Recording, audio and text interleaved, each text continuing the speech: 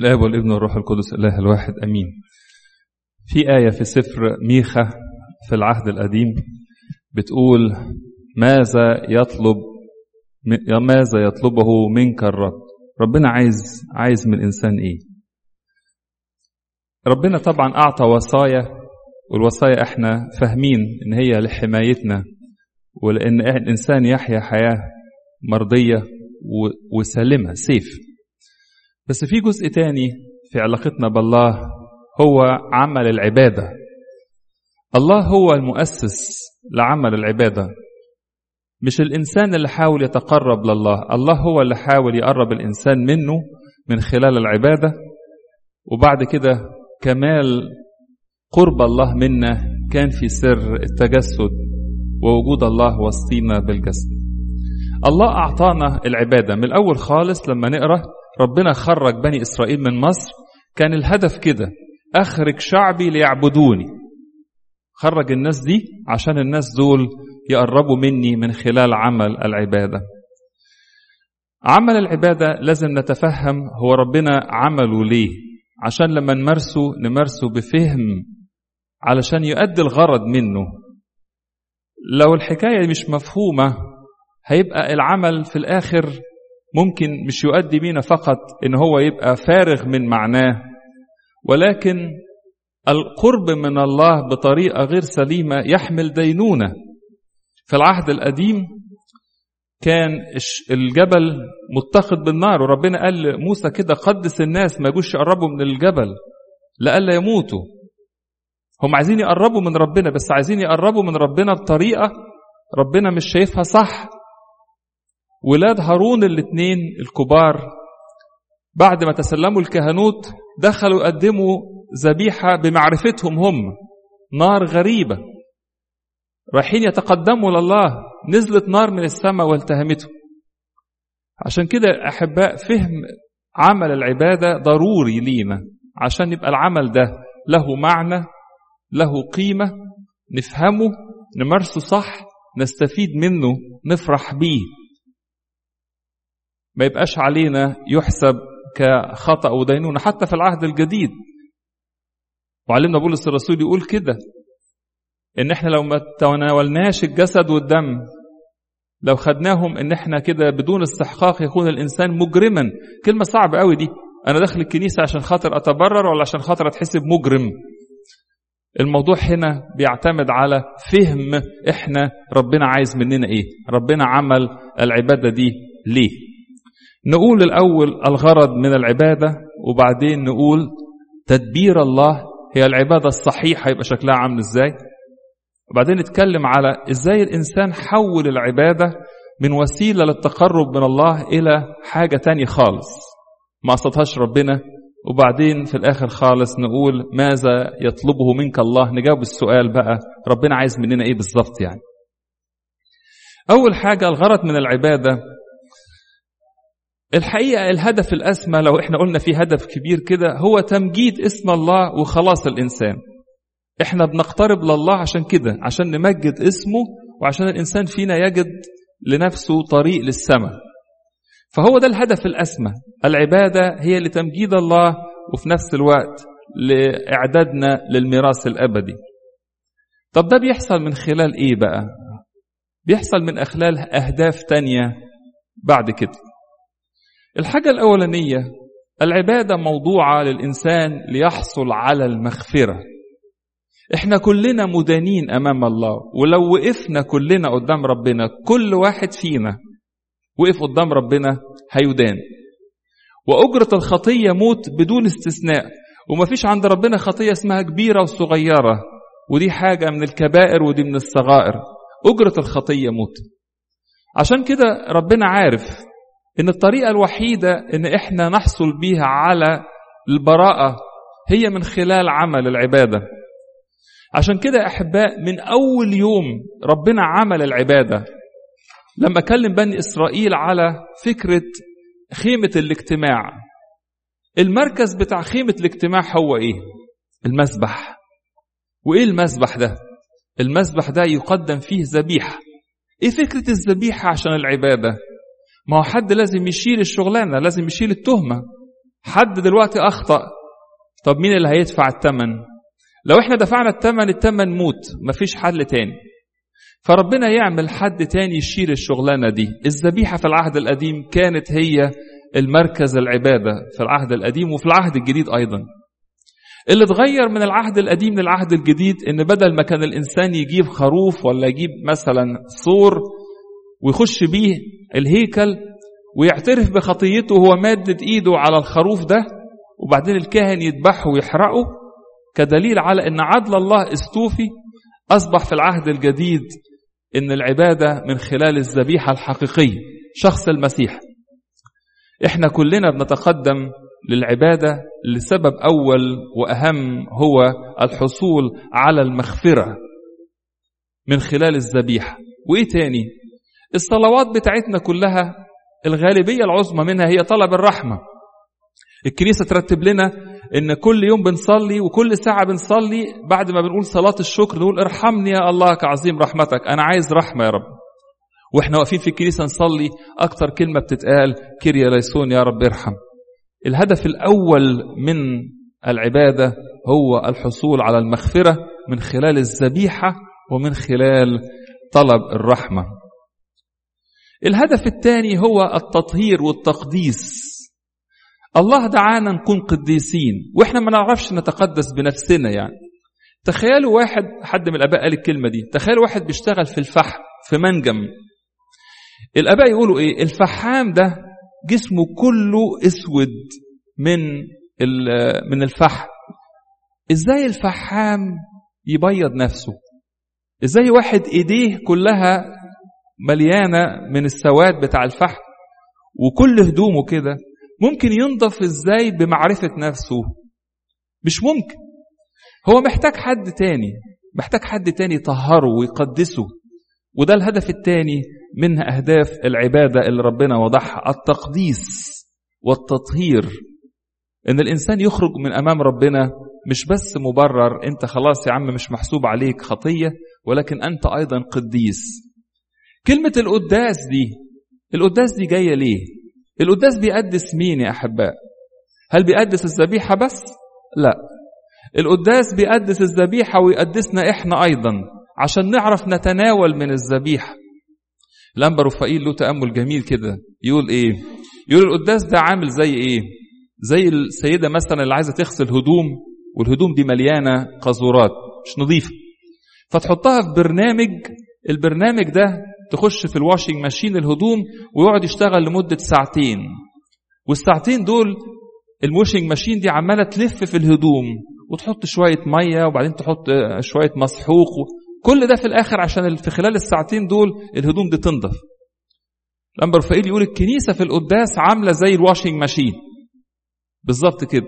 احنا نخش فيها من أول الساعتين دول ونبتدي نلف في الصلوات والتحاليل والقرايات اللي بتقدسنا وبتطهرنا، وفي الآخر الكنيسة تقول لنا وتطمنا القدسات للقديسين. انت مش حضرت القداس، انت مش موجود من الأول، انت تقدست خلاص، الكنيسة نظفتك، خش تناول. علشان كده يا أحباء لما بندخل من بره على التناول مباشرة احنا بنعمل ايه؟ أنا أكني داخل على القدسات وأنا قديس من نفسي. حضرتك تقدست فين؟ في البيت؟ يا ريت كان ينفع، محدش فينا يعرف يبقى عامل نفسه قديس. عشان كده بدون حضور القداس ما ينفعش أتناول.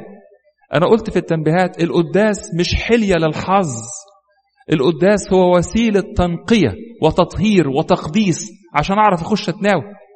أي حد فينا including أبونا وهو بيسمع كلمة القدسات القديسين لازم يرتعب. طب مين اللي يخش يتناول؟ قديسين مين يا رب؟ مين اللي يخش يتناول لما أنت بالكنيسة بتقول كده؟ الكنيسة تقول لنا اطمنوا ما تخافوش، أنا عملت الشغل، أنا نظفتك من خلال الصلوات الطويلة ومن خلال التحاليل ومن خلال القرايات، خش تناول بقيت قديس خلاص، وتخرج من الكنيسة لابس المسيح. الهدف الثاني من أهداف العبادة هو التطهير والتقديس. في آية في الإنجيل، آية مرعبة ولكن في نفس الوقت ربنا يطمنا فيها، يقول كده واتبعوا القداسة في رسالة العبرانيين. تبعوا القداسة ماشي، التي بدونها لا يعاين أحد الرب. الله، ده احنا نقف قدام الآية دي ونقول له يا رب مين يخش السماء؟ بدون القداسة نخش السماء ازاي؟ ده احنا عارفين روحنا ربنا يقول لك أنا عارفك أكتر ما أنت عارف نفسك، بس أنا اللي هقدسك، بس امشي ورايا من خلال عمل العبادة، اعمل اللي بقول لك عليه واعمله صح. السيد المسيح يقول للتلاميذ أنتم أنقياء بسبب الكلام الذي كلمتكم به. الكلام بتاعه هو اللي نقى الناس. نقول المعمودية هي سر علشان خاطر مغفرة الخطايا، الميرون لسكن الله وتقديس الإنسان وتكريسه لعمل العبادة، التناول للثبات في ربنا. كل الحاجات دي بتطهرنا وتقدسنا لما بتتعمل بطريقة صح. أول حاجة العبادة لمغفرة الخطايا، تاني حاجة للتطهير والتقديس. الحاجة الثالثة العبادة هي أيضا اقتراب لله بغرض البركة. احنا لما يبقى في حد قديس، والحد القديس ده بنقول مثلا ايه، ده فلان ده البابا كرولوس مثلا، ولا حد من القديسين، ده احنا لقينا الجلابية بتاعته ولا الشال بتاع ابونا عبد المسيح، بنقعد نجري، واحيانا حتى يمكن الناس تدوس على بعض وهم بيحاولوا ان هم يقتربوا من هذه البركة عشان ياخدوها لأنفسهم. البركة هي الاقتراب من شخص الله. بصوا خدوا بالكم يا أحباء، لما جه إسحاق يبارك يعقوب عيسو أنا آسف، قال لابنه إيه؟ قال له خد عدتك جعبتك وقوسك واخرج إلى البرية وتصيد لي صيدا، روح اصطاد، وبعدين واصنع لي أطعمة كما أحب وأتني بها لآكل. ليه؟ حتى تباركك نفسي. عشان كده في عمل العبادة في دايما التقدمة. هو ربنا محتاج الفلوس؟ لا مش محتاج. هو ربنا كان محتاج الذبايح بتاع الزمان؟ هو ربنا ياكلها؟ لا مش محتاج. امال انت يا رب عايز نعمل كده ليه؟ تعال قدم عشان اباركك. اسحاق مش ناقصه اكل، كان ممكن يقول لمراته تعال يا رفقه روح اطبخي لي يا ماما اللي انا عايزه، خلاص خلصت، يعني الراجل ما هوش محتاج حد يروح يجيب له حاجه. ولكن البركه في التقدمه، يا عيسو روح اصطاد وتعالى عشان تباركك نفسي. عشان كده ربنا كان يقول لبني إسرائيل لا تأتوا إلي فارغين، ما تجيش تقف قدامي فاضي كده، تعال قدم تقدمة. هو أنت محتاج يا رب؟ لا أنا مش محتاج، ده الدنيا كلها بتاعتي والأرض دي كلها وكل اللي فيها بتاعتي. ولكن دايما في العبادة عمل التقدمة، والتقدمة يأتي معاه أيضا البركة. الحكاية دي أيضا لازم نتفكر فيها، العبادة بهدف البركة. البركة مش عايزين نفكر فيها بطريقة الحظ. بني إسرائيل فكروا في البركة أنها حظ. زي إيه؟ حرب قامت بين إسرائيل وفلسطين. شعب إسرائيل في الوقت ده كان بيقوده عالي الكاهن وولاده الاثنين حفني وفنحاس، 2 من أولاد الكهنة، وكانوا كهنة فاسدين، كانوا يرتكبوا كل أنواع الخطايا بدون أي نوع من الاحترام للمسبح. وبعدين دخلوا الحرب، ربنا متخلي، هيمشي معاهم إزاي؟ فخسروا. فقالوا نعمل ايه؟ نروح نجيب التابوت.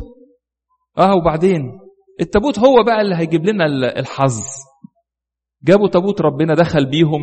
لما دخل التابوت وسط إسرائيل الناس فرحت وهللت، تابوت ربنا مثال حضور الله. وحتى الفلسطينيين خافوا لما شافوا الحركة دي، ايه ده جابوا التابوت وسطيهم. ايه اللي حصل؟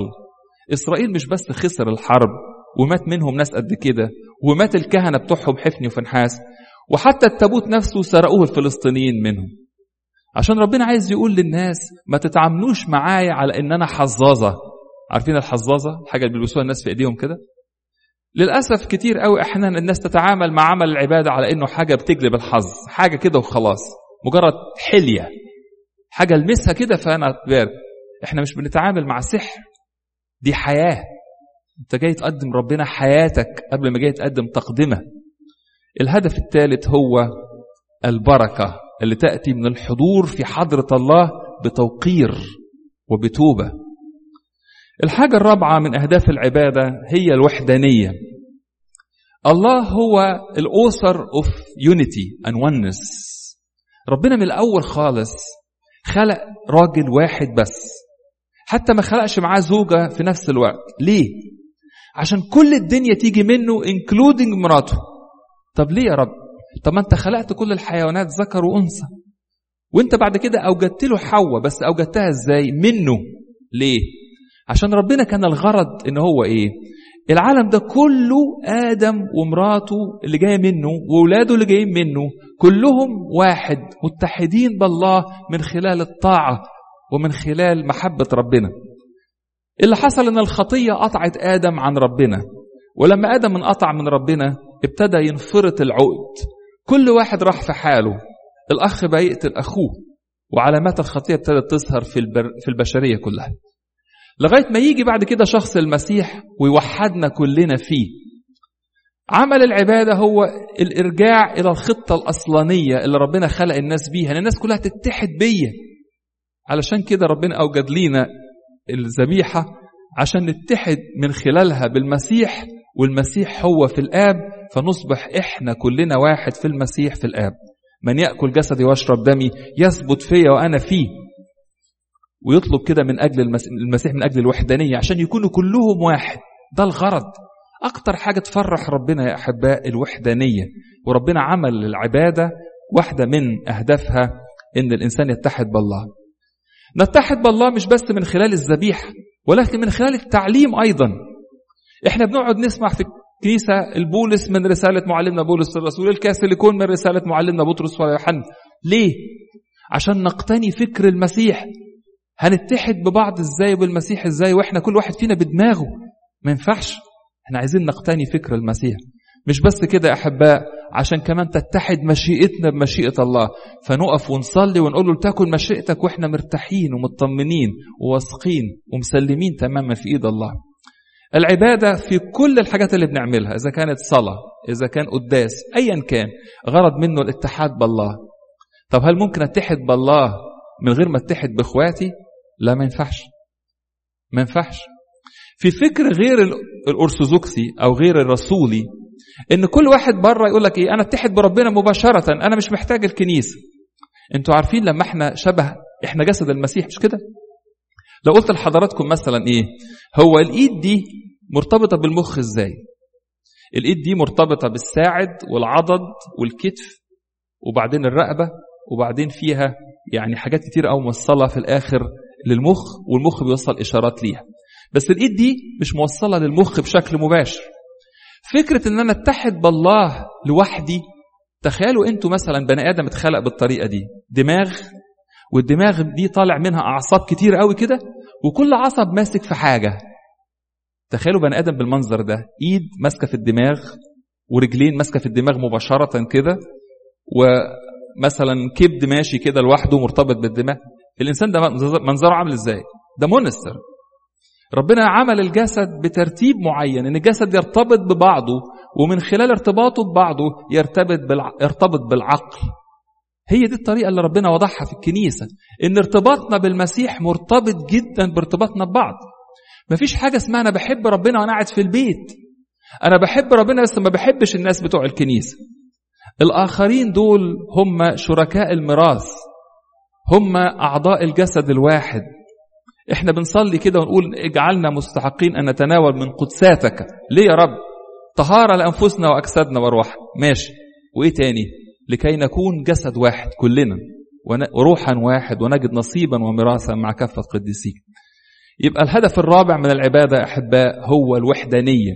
عشان كده الكنيسة تعلمنا كده، وكتاب المقدس، أنت متخانق وشاتم حد بره الكنيسة ما تجيش تتناول، روح اعتذر على الأقل. يقبل ولا ما يقبلش ده موضوع يخصه، بس على الأقل روح قول له إذا كان لأخيك شيك عليك، قول له أنا آسف، حقك علي.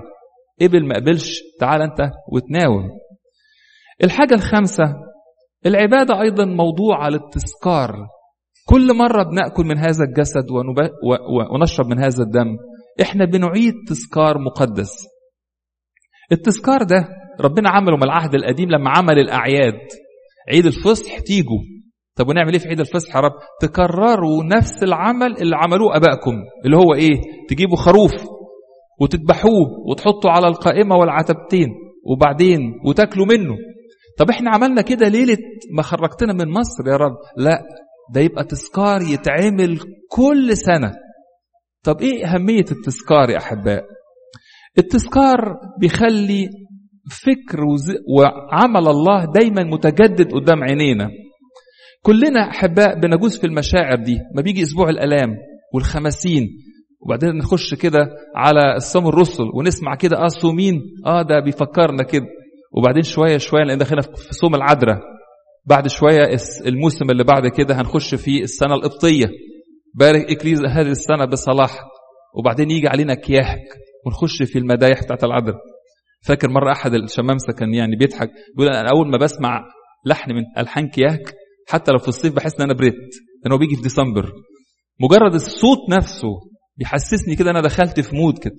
التذكار ده في منتهى الأهمية. اوعوا تتهاونوا بطفل دخل الكنيسة يوم حد الزعف ومسك زعفة وعدى ومشي بيها وهو مش عارف احنا بنعمل ايه. التذكار ده عبارة عن خط رفيع كده، خيط بيربط الإنسان بربنا وبالسماء. كل عمل عبادة وكل عمل في الكنيسة هو خيط ورا التاني ورا التالت ورا الرابع، سنة ورا سنة ورا سنة. يكبر الطفل ده حاسس انه مرتبط بالكنيسة، حتى لما يبعد، حتى لما يتوه، حتى لما يخرف وحد يضحك عليه يلاقي نفسه مش قادر يبعد، بعد شوية يرجع تاني. حتى لو بعد ودور على الشر، الحاجات اللي ربطاه بالكنيسة وبربنا دي من خلال عمل العبادة والتذكارات بيرجعوا على طول. حتى لما يكبر بعد شوية يقولك لا أنا عايز أربي ولادي زي ما أنا اتربيت، أنا هرجع الكنيسة اللي أنا اتربيت فيها، يعيشوا زي ما أنا عشت وتربوا زي ما أنا اتربيت. طب ما أنت كنت بعدت، أنا بعدت بس ما نسيتش. كل ده جاي منين؟